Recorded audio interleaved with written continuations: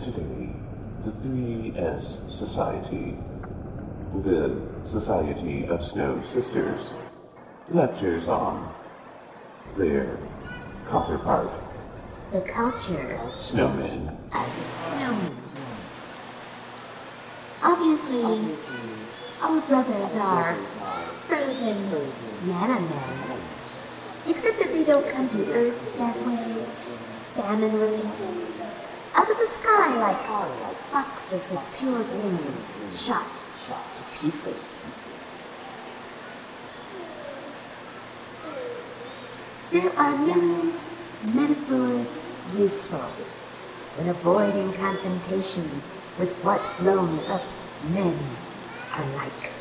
Since avoiding blown-up men is not allowed by men, a rule of asserting possibility in the range of what becomes necessary.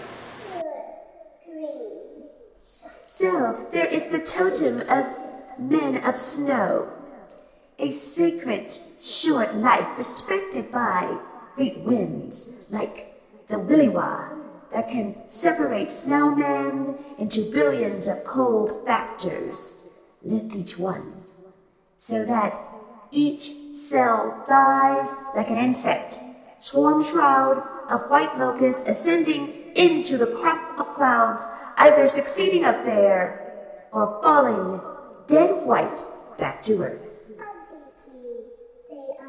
It's just that the Williwa can pick those snowmen apart. It's just that the Williwa can pick those snowmen apart.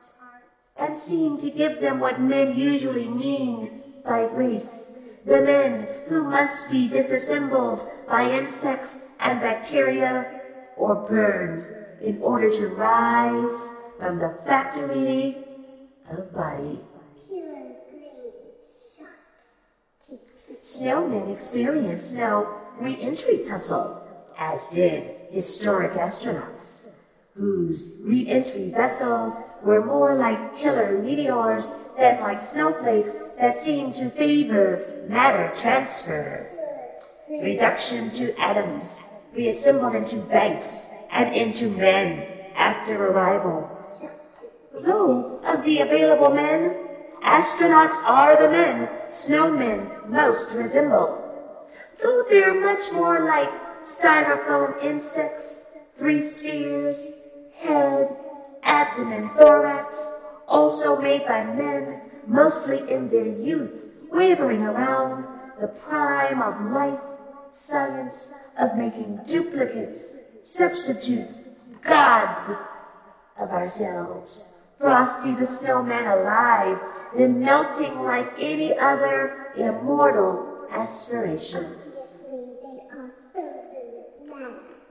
Vexation is much more solid. Those thick arms that are sticks crisscrossing the heart of snow only.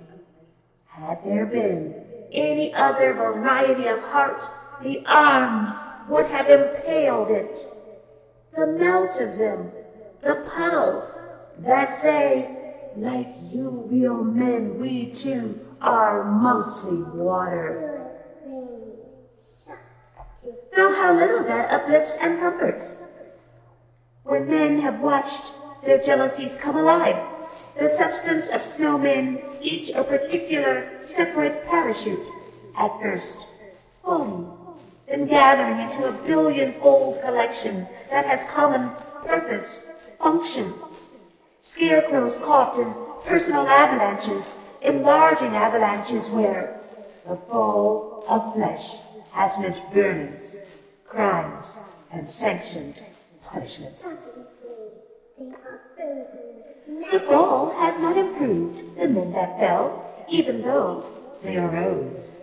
For it is nothing to get up from these, to conclude contrition, to become human, and enter the caves, start fires, the industry of making men, from animal experiments, the generosity of pigs, even the pancreas, also of Chinese hamsters, to which men are indebted, as men evidently are supposed to be, since most are in debt, sinking.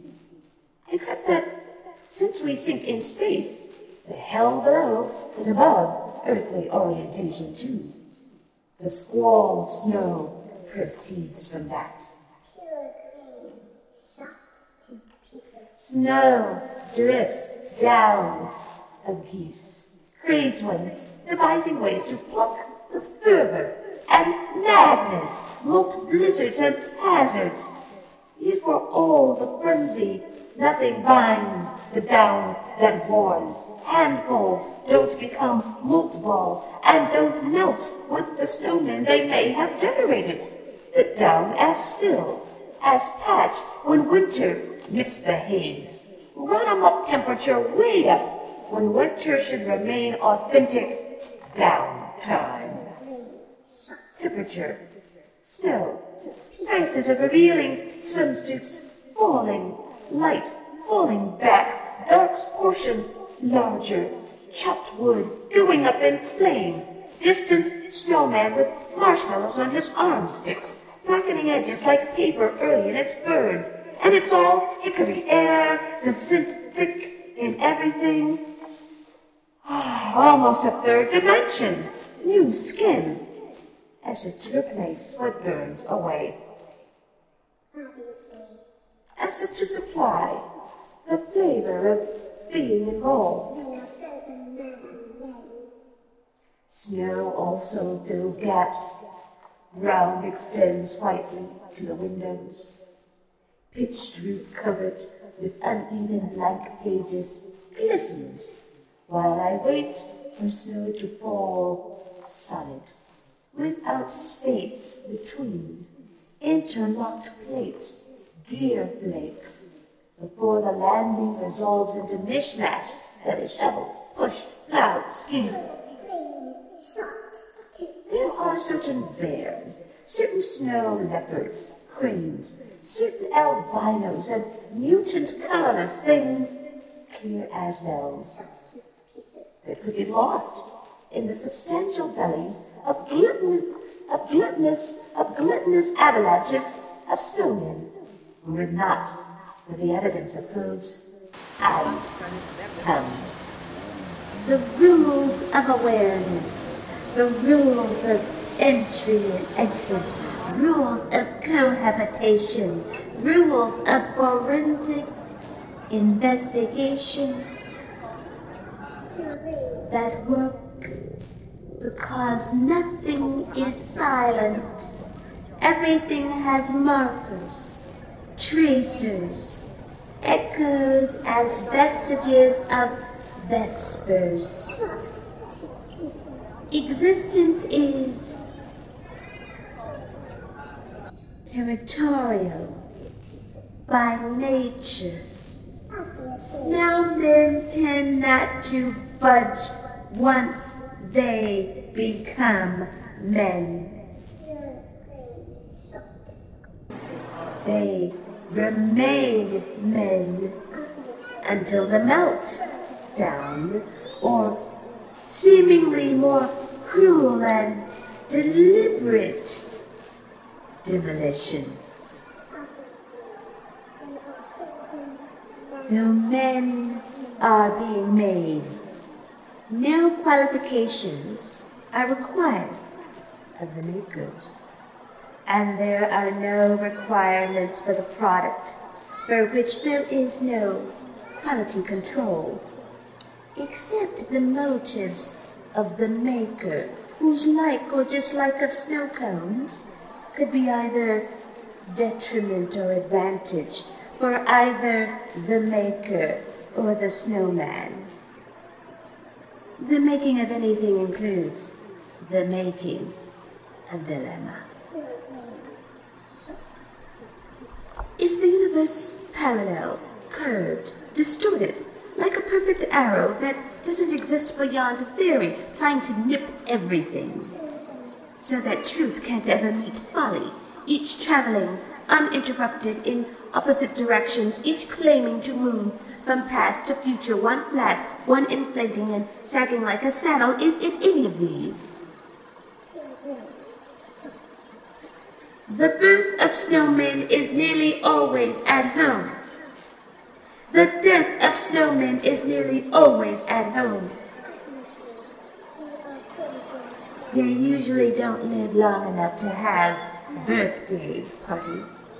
In places of permanent ice, men aren't made with the gusto and necessity of makers who must handle more radical temperature fluctuations.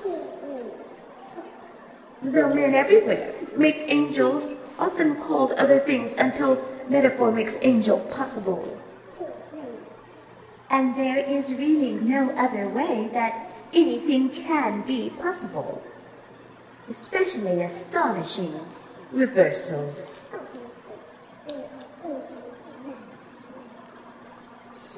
When they threw snowballs at me, before they were the men they would be, assured by the throwing, when in their gloved hands snow became rounded cooperation, in sun seemed polished as the palmed asteroidettes arced toward me, full of trajectory.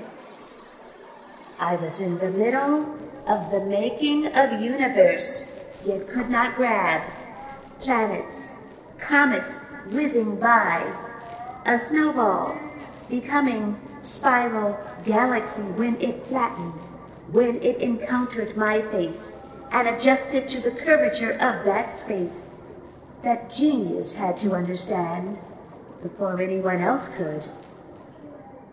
The theoretical being, the snowman out cold, warming up to an idea.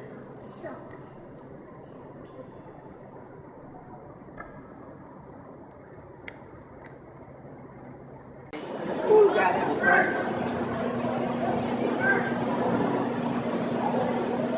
Make a nice coat though, with an ostrich skin coat.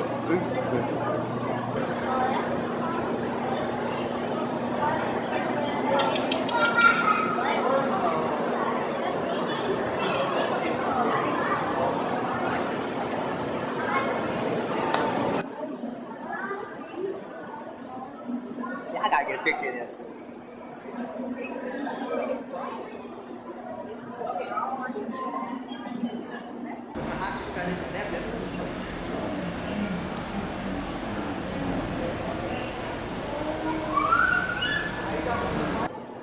Now, what would you do if you wear the kind of ostrich? Well, you can tell that it's angry. When you run, take the one big head here.